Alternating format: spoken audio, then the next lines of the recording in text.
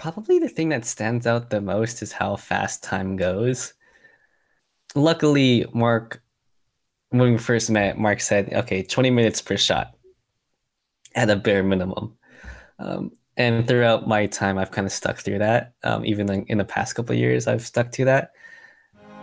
Although sometimes I've had to be like, this shot 15 minutes, this shot 10 minutes. But really, like, each shot should be at a minimum 20 minutes just to get through all your setup and your takes. Hello, everyone, and welcome to the 19th episode of the Unofficial La Sierra Film Podcast. As you may have noted, I am not the usual voice that you hear at the beginning of the show, but that is because today we are going to be interviewing Brendon here about his film Distant Lights, similar to how we interviewed myself, my film TA. But today we're joined by a new friend to the show, Gwen, and Hi. as always, Kenton and Brendon. Yes, What's hello. up?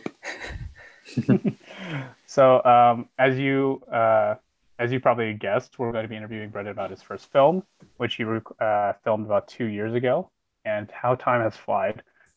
But without further ado, let's get going. So, Brendon, why don't you give us a brief overview of your film, plot synopsis and such, and tell us what it's about. Yeah, okay. So Distant Lights was created in my second year of college. Distant Lights can be found on Vimeo. Just search up my name, Brendon Wilson, on Vimeo, and then you can find Distant Lights under me. It's essentially a short film about an old man reflecting upon his dreams at different stages of his life.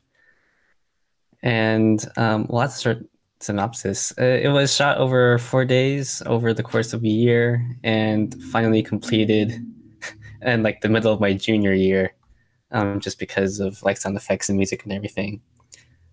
But So, that's pretty essentially a brief long overview. production. Yeah. Yeah, really long disjointed production process. Why don't we like kind of jump into some of that? So, why don't you walk us through the inception of this project and what led you to creating it? Yeah. So, as stated before, Distant Nights was creating in my second year of college. And this was kind of came out after, I entered last year. I was kind of blown away by everything.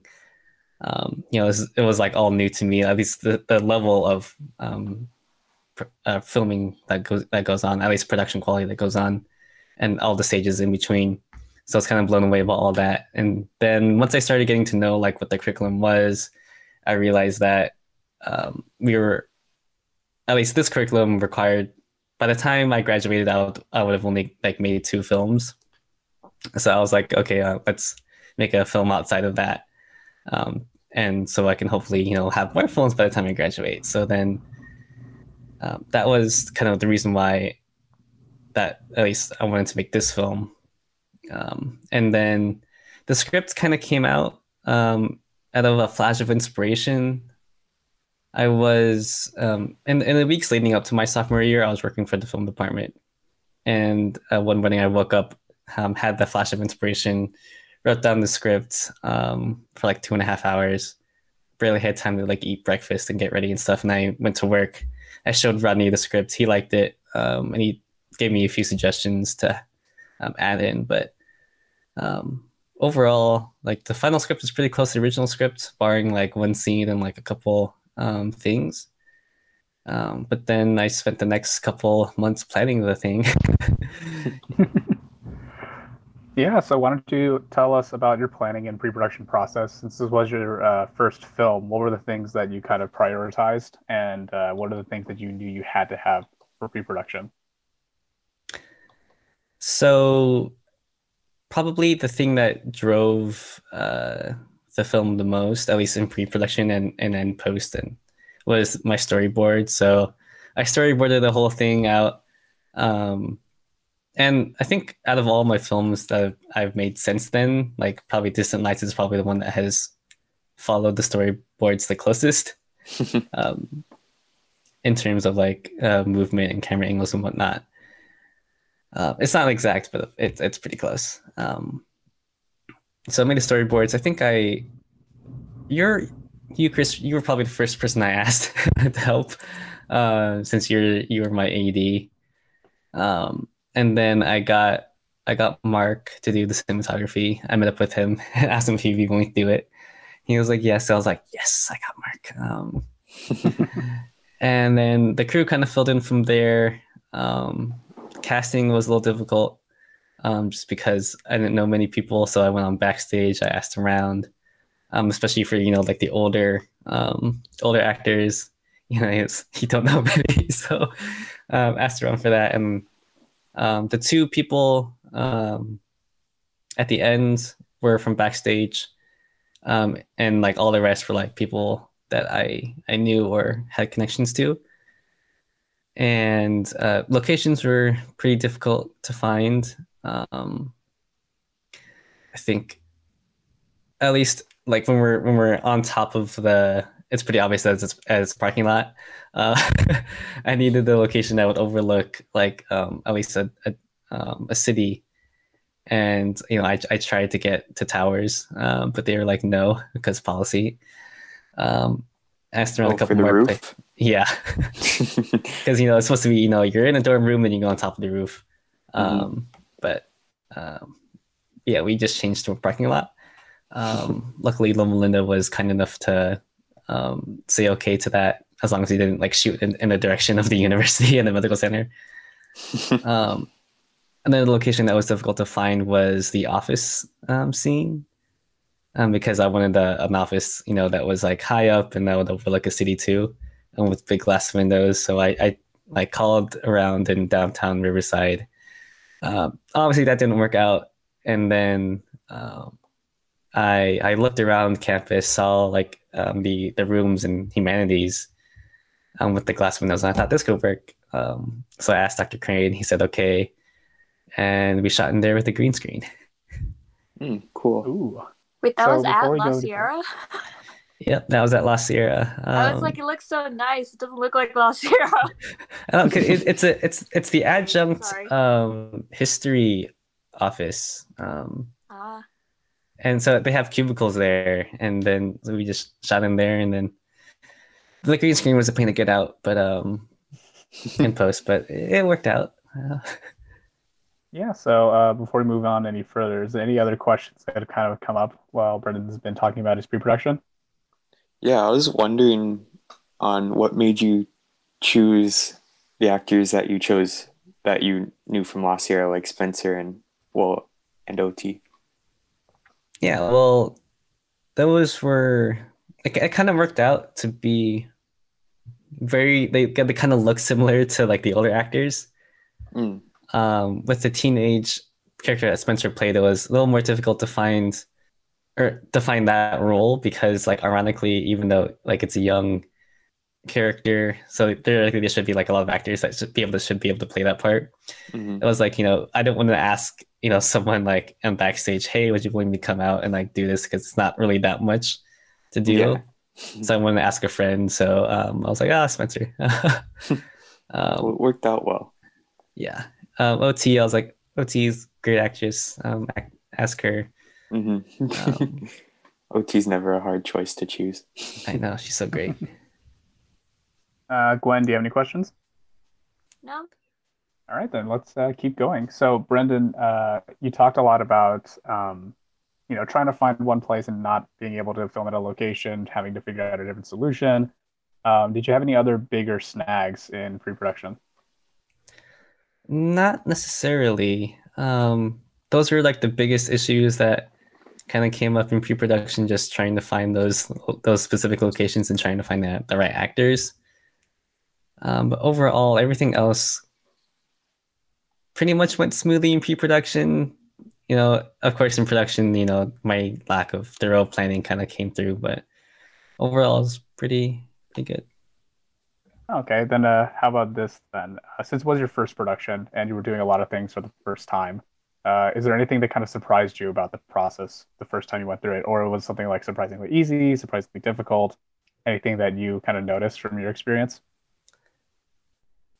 Probably the thing that stands out the most is how fast time goes. Luckily, Mark, when we first met, Mark said, okay, 20 minutes per shot at a bare minimum. And throughout my time, I've kind of stuck through that. Even in the past couple of years, I've stuck to that. Although sometimes I've had to be like, this shot 15 minutes, this shot 10 minutes, but really, like, each shot should be at a minimum 20 minutes just to get through all your setup and your takes. But yeah, like on the first day, that was the most hectic day. We were there, we were setting up, and then we had to like change locations twice, and then that sucks up a lot of time. Yeah, let's actually talk about production a little bit more. So you since you talked about you planned for a couple months and then you shot over the duration of about a year, you said, what is it like filming in back to back versus filming in scattered production days? So this film was shot 4 days over like the course of several months. Whereas like my other films have been shot back to back to back. Mainly, I think that is down to the different requirements of the film and like the uniqueness of that it's different stages of life. So therefore, there's different actors at different scenes, and therefore, like it doesn't always have to be back to back to back. It works with their schedule. Whereas, if you're working with the same, couple actors throughout the entire film, then you need to go back to back to back because it's just easier to schedule out. But at least shooting for Distant Lights, it was easier to shoot in different days, not back to back because of the different sets of actors. But yeah, so 2 days were shot over Thanksgiving break, 1 day over winter break, and 1 day in mid-February. Each for different sets of actors, and mainly just getting those sections. All right, cool. Why don't you tell us about some of your actors? Because you had, for your first film, you decided to have actors that were very young, actors that were very old, and even professional actors. Tell us what it's like to work with the different levels of actors at the different stages. Yeah, this was my first film, so I still don't know how to direct. I definitely didn't know how to direct then. But at least when trying to work with the actors, it was very much a learning experience. Even though like the child actor was great, he had a couple experience working with other sets before, so he kind of knew the process. And even though like definitely my shortcomings definitely came through, everyone was willing to go to work through it. One actor was required a lot of takes to get the right tone out, but I think we kind of got it in the end. And then, I mean, OT was great. Spencer was great too, willing to work through everything. Scotty, of course, was fantastic. Like his silence just like emanates his presence, and the weight of the acting and the role. And the older actors were great too, willing to work through everything. As I said before, my shortcomings definitely came to the fold, but they are willing to work through it. And yeah, that's when I kind of learned about how to give action verbs and motivations and talk to everybody.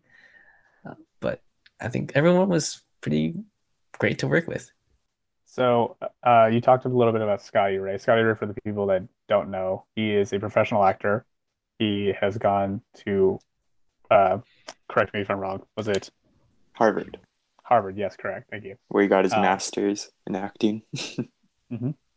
He is actor, writer, director, and he is someone who kind of helped Brendon and I see like potential of actors because he, in all honesty, was probably one of the first professional actors we encountered in our lives.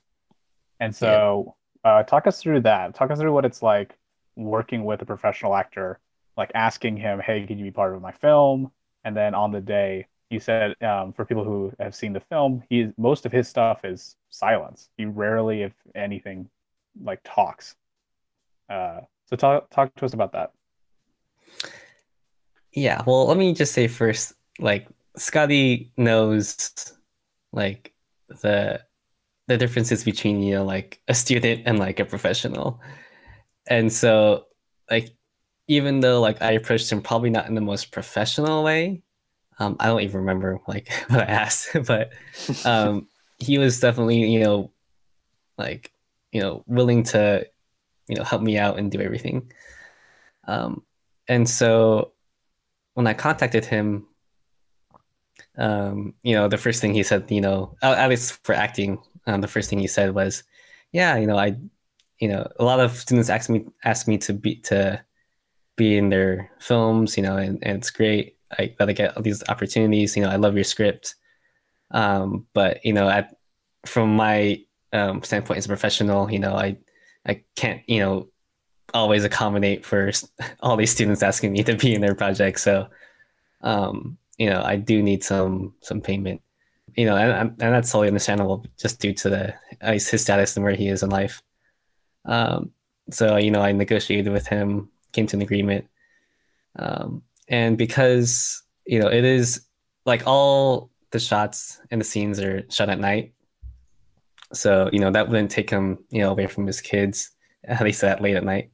And, when we're there on set, he's talking to me, working, at least the background of the character out, because I didn't exactly flesh that out beforehand. And he, made some great suggestions. And yeah, like I said, his silence and definitely carries the weight of his presence, because like everything, it is just like you feel it in the room.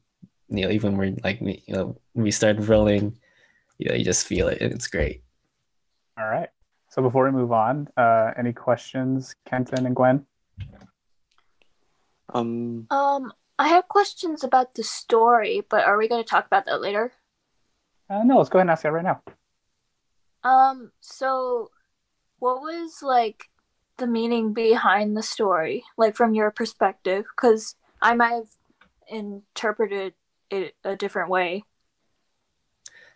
How did you interpret it? I'm curious. So I got that this guy is growing up and he is told to look at the stars for like his dreams or his hopes or something, and it like gives him peace. But I'm not sure at the end if he doesn't see the stars because of like light pollution or if he's just like old and can't see. Yeah. He sees the stars in his wife. I got that at the end, I think. Yeah, well, I mean, the one thing that Rodney, that's one of the things that Rodney gave me a suggestion on, was to have like a physical reason why he couldn't see the stars at the end, and that was down to pollution and like his old age, like you said. So it was great that you noticed that. Overall, like it said in the beginning, like you said too, look at the stars, the stars are the metaphor for his dreams. And in writing the story, I wanted to convey that, when we're young, we have, the world open to us. We can like choose anything that we want to, essentially. But as we go on, our dreams that we wanted to accomplish when we're young slowly kind of narrow down into this section that, we don't have as many options. We can still choose, but we don't have as many options. And then when we're old, we lose sight of everything that we wanted to do as a child. And that because we have gone through life, we have gone through all of our time that we have, and that we don't have many more dreams and goals that we want to accomplish. And then the stars and his wife was to convey that, maybe all the dreams that you once wanted to accomplish have shifted into another meaning. And it's the people that are around you that maybe are your dreams. Yeah. I got that thing at the end, but I was watching it with my mom actually, and she was really confused at the end why it just zoomed in on her hair. And I was like, it's the stars, But I hope you don't mind like constructive criticism, but I think it would have been better if it was like stars were reflected in her eyes, because personally for me, I find eyes more like symbolic of the soul. That's a great note. It is the first film. There are mistakes. Things could have been better. Yeah. I mean, production value was really good. I like the cinematography. Yeah, Mark is great.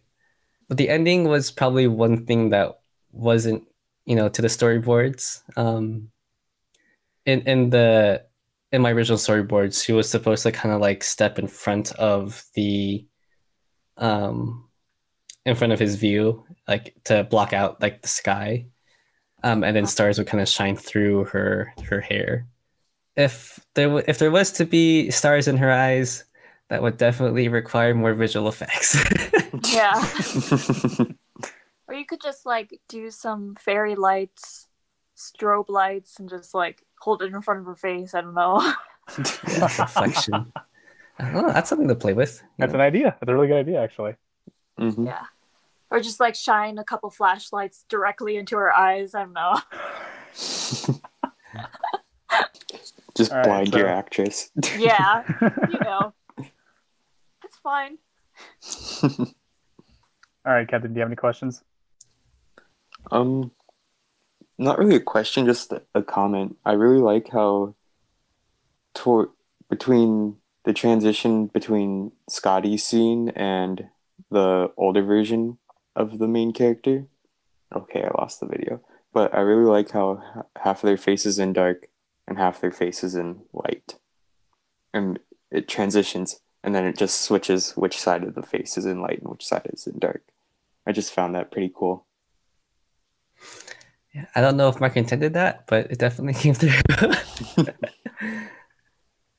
Before we move too far away from production, let's talk about the challenges of night shooting and night filming. Since all of your scenes were at night, how challenging was that, and what things did you realize upon putting your entire scene at night?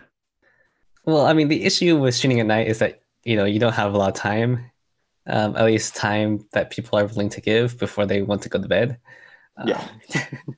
So the main issue with, I mean, that was just scheduling wise, but at least shooting at nighttime with the locations. Luckily, a lot of them already had outlets available to us that I can plug into and shine a light through.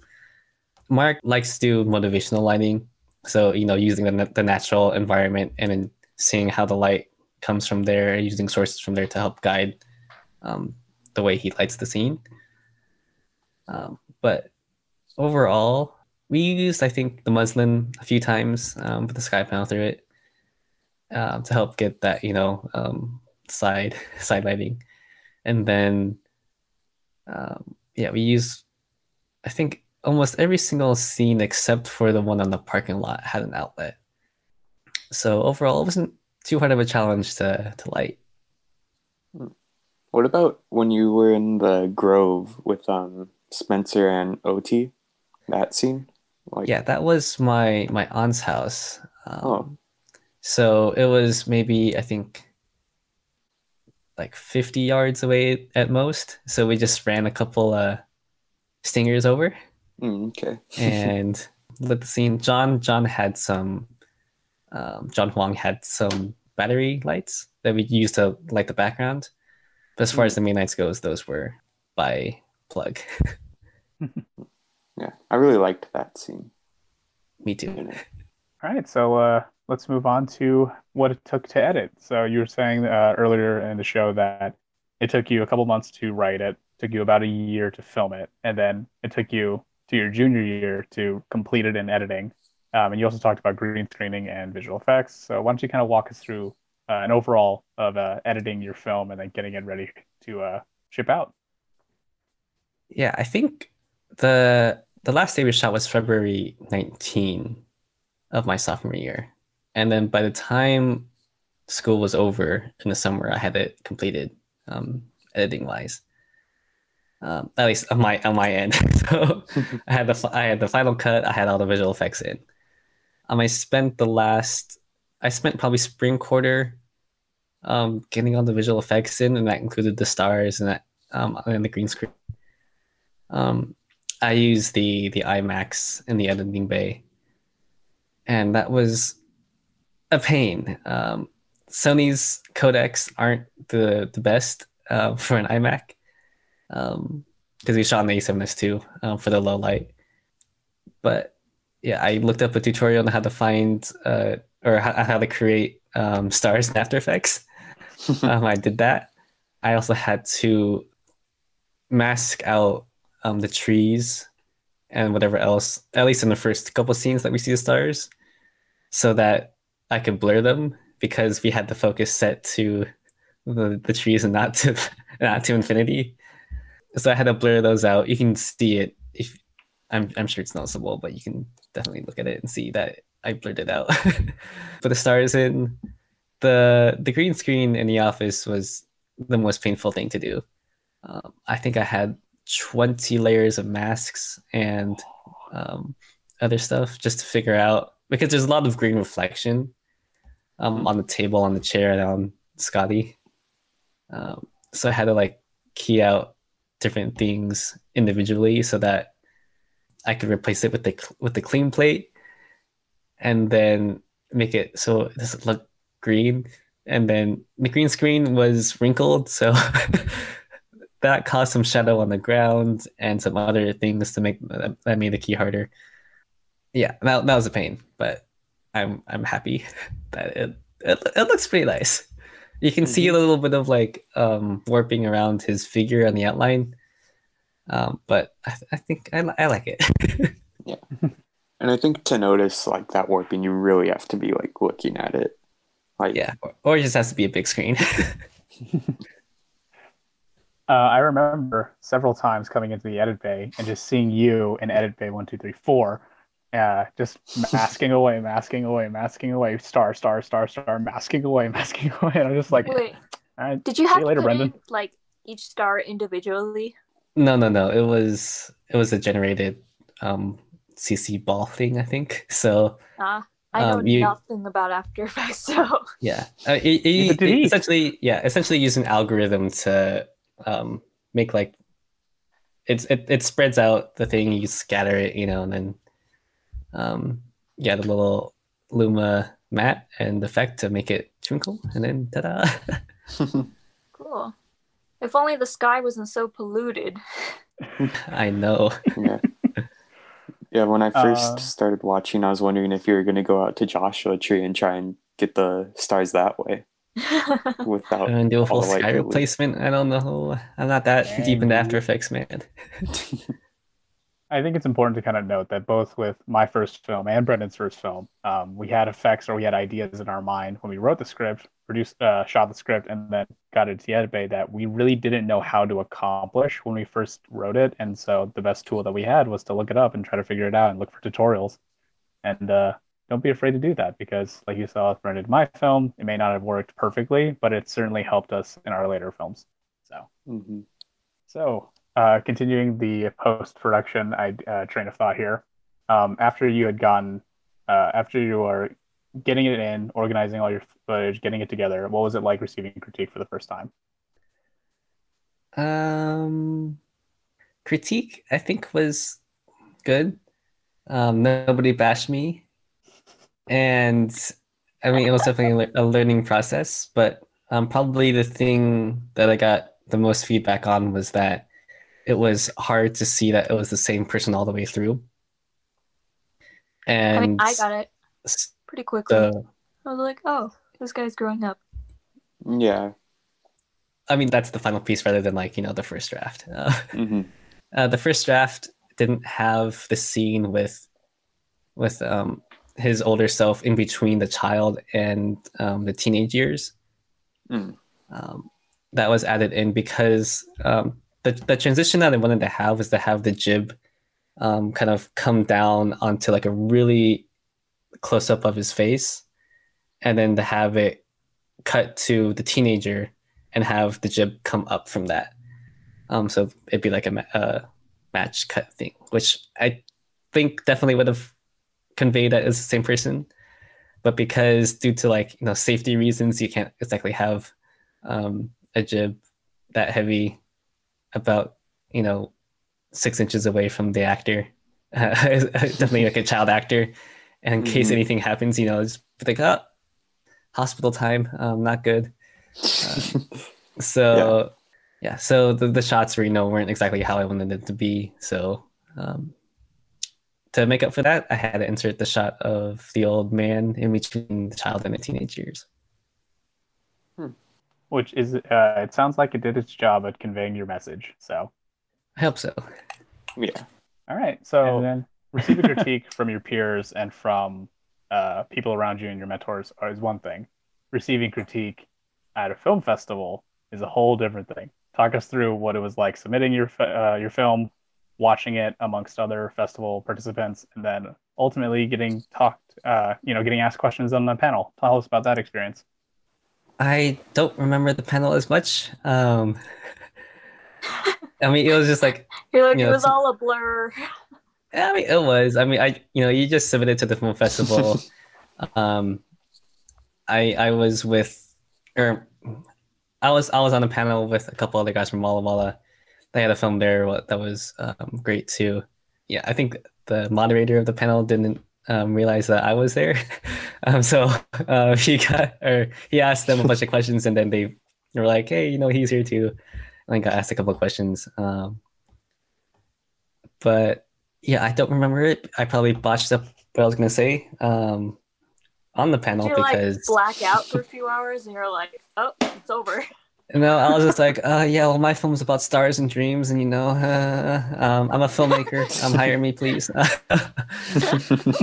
um, yeah, but I think the people from Walla Walla met up with me after after the whole section, and we talked for a little bit. They were great. They liked my film. I liked their film, so I was like, yay. Since we're kind of talking in generality here, here's a little bit more specifics. It was Sunscreen 2018. It was held at La Sierra University in the Zohar School of Business. Brendon was one of two films, I believe, that was I think it was submitted. 2019. My bad. Yeah, so Brendon was one of two films, I believe, that were submitted from La Sierra. And no, sorry, correcting myself again, one of three, I believe, submitted from La Sierra. And his film was paired with a really like insane film from Walla Walla. Like the when the panel was called up, it was like 8 or 9 dudes had came up to talk about it, and then it was Brendon. So Dang, that's contextually, yeah, contextually, it was kind of weird that 8 different people from came to talk about one film, but when the moderator came to ask questions, the moderator kind of forgot that Brendon was there because there was 8 other people on stage for one film. Um, but yeah, it was a very interesting experience. And just to like ease your mind, Brendon, you basically said your synopsis of your film um, in the same way that you said at the head of the show here. Yeah, I think that's what I said. You literally just have amnesia, like just no memory. It didn't I don't happen. know. When you have bad memories, you just kind of block them out of your mind.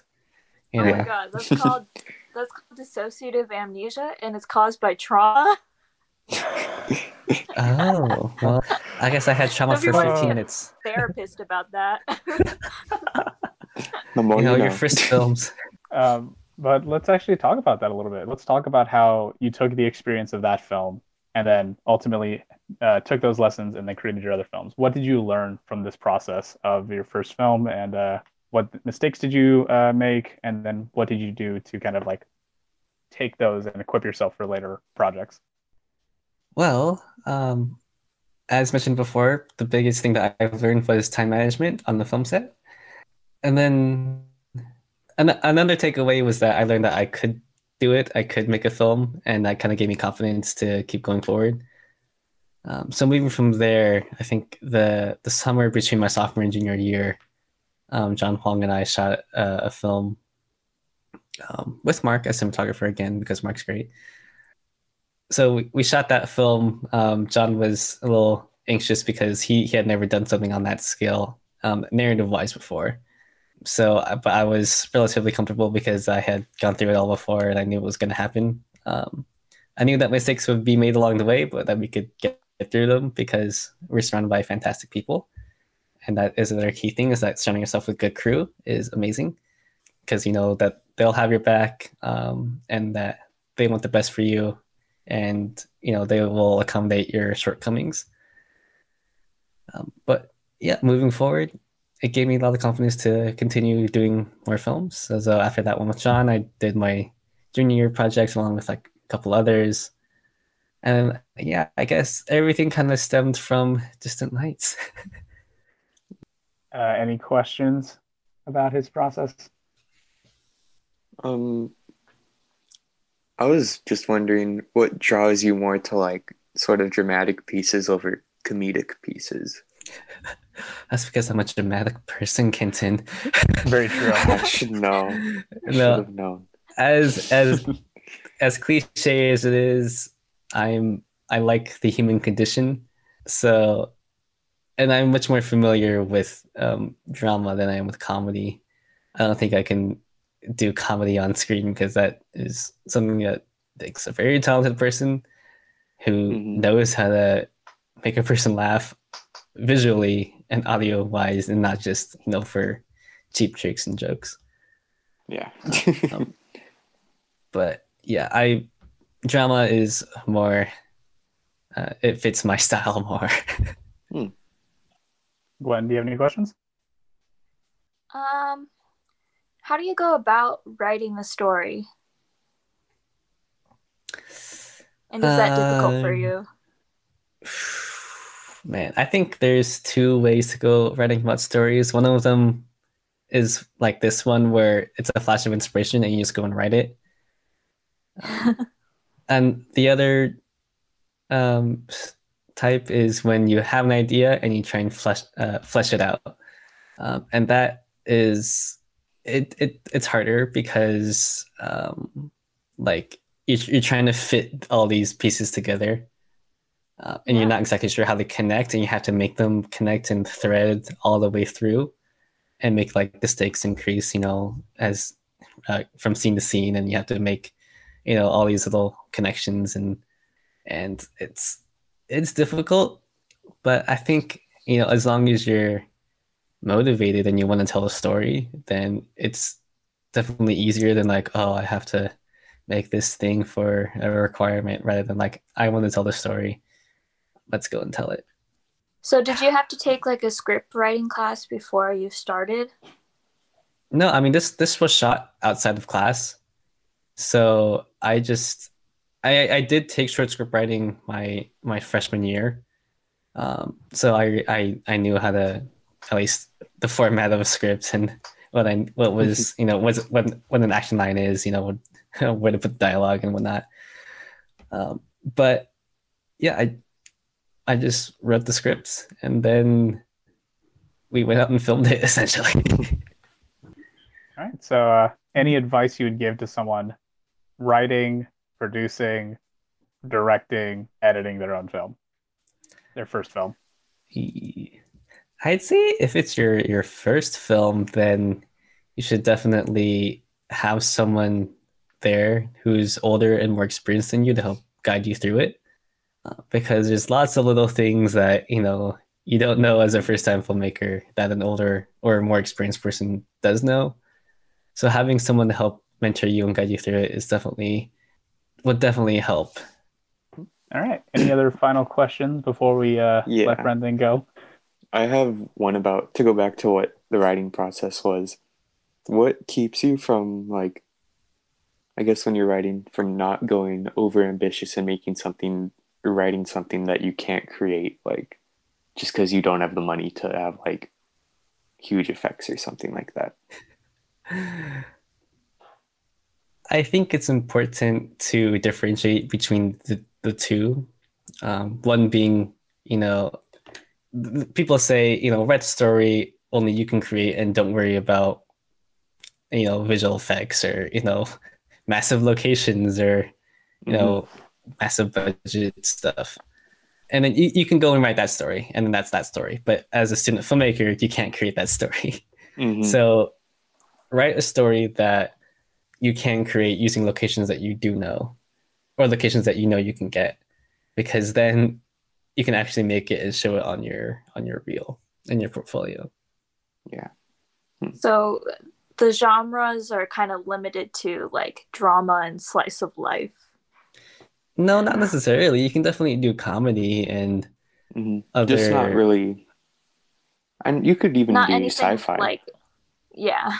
You just couldn't do like. It depends on the way you're looking at it, because do you really, when you see sci-fi, or when you think of sci-fi, do you think of like, a spaceship, or like a planet, rotating, or satellite going around the planet or whatever. Do you think that, or do you want to figure out a way that you can shoot sci-fi on a lower budget scale?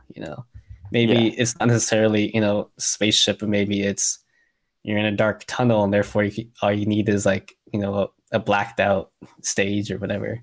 It on one end it's fitting within genre, but on another side, on the student side, it's like how can I make this plausible? How can I turn this in a way that's creative and make something new? And that looks good on a low budget scale. Yeah, I guess the real thing is just how many ideas can you come up with that you can create without like expending yourself too much.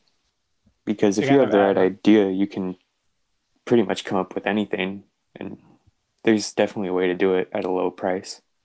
Definitely. To kind of like speak on the opposite side of that, when you're writing, obviously write the story that you want to write and talk about, and stay with that kind of like mentality and mindset. I'm writing the story I want to do. And then when you go to actually start producing it, that's when you have to kind of like let reality be present, because there are some things that are completely within the possibility, and there's some things that are just absolutely not possible at the moment. And in some ways, you need to make sure that you kind of keep those separate, so that way you don't limit yourself while you're trying to create a story. But yeah, like Brendon said as well, there's a lot of things that when you get to the producing side of it, you have to kind of think about, okay, realistically, I have these locations. I can make this work as this area. I can make this prop. I can make this costume or whatever. So try to kind of separate those two ideas and write what you want to write about. And then when you produce it, let reality come in and see if it's even possible at the moment. But don't try to limit yourself in either of the processes before you do either of the work. Yeah. Or, maybe just find a creative way to twist it around. Maybe instead of, having like an army scene that's going out and fight, maybe, have like a split second show of like an extreme close up of him, like, firing guns slow motion, and then cut to like, the PTSD or whatever, There's lots of creative ways to get the idea of what you're going for, but it often involves asking people who know more than you, or looking at tutorials, or looking at methods. But it's doable. It's just a lot harder when you have less resources. Yeah. I think it would be interesting to film a short film entirely in one location. Well, if you want to do that, check out Nothing Grows Here on John's Vimeo channel for the Aperture's Like This Location contest, because it's all shot in one location. Ooh, and it's the second film. Yes, I will. It is, as Chris knows, I don't know if we mentioned it on the show before, but we call it Rotten Tomatoes for a reason. Every film is a learning experience, and you can always learn something from one set, take it to the next one, and make it the next one better. And that's why it's a creative process. You never really get to the end. You just keep learning and making stuff better and more precise. Yeah. You just keep on getting better and better. All right. Well, I think that's all of our questions. So before we wrap up, thank you, Brendon, for sharing your experience. Thank you guys for being on the show. Yes, thank you guys for being on the show. Thank you, Chris, for hosting this one. Yes, absolutely. Thank you. That's it. Thanks once again to Chris for hosting the podcast today, and for Kenton and Gwen for joining us. I hope you enjoyed it, and you listen to more.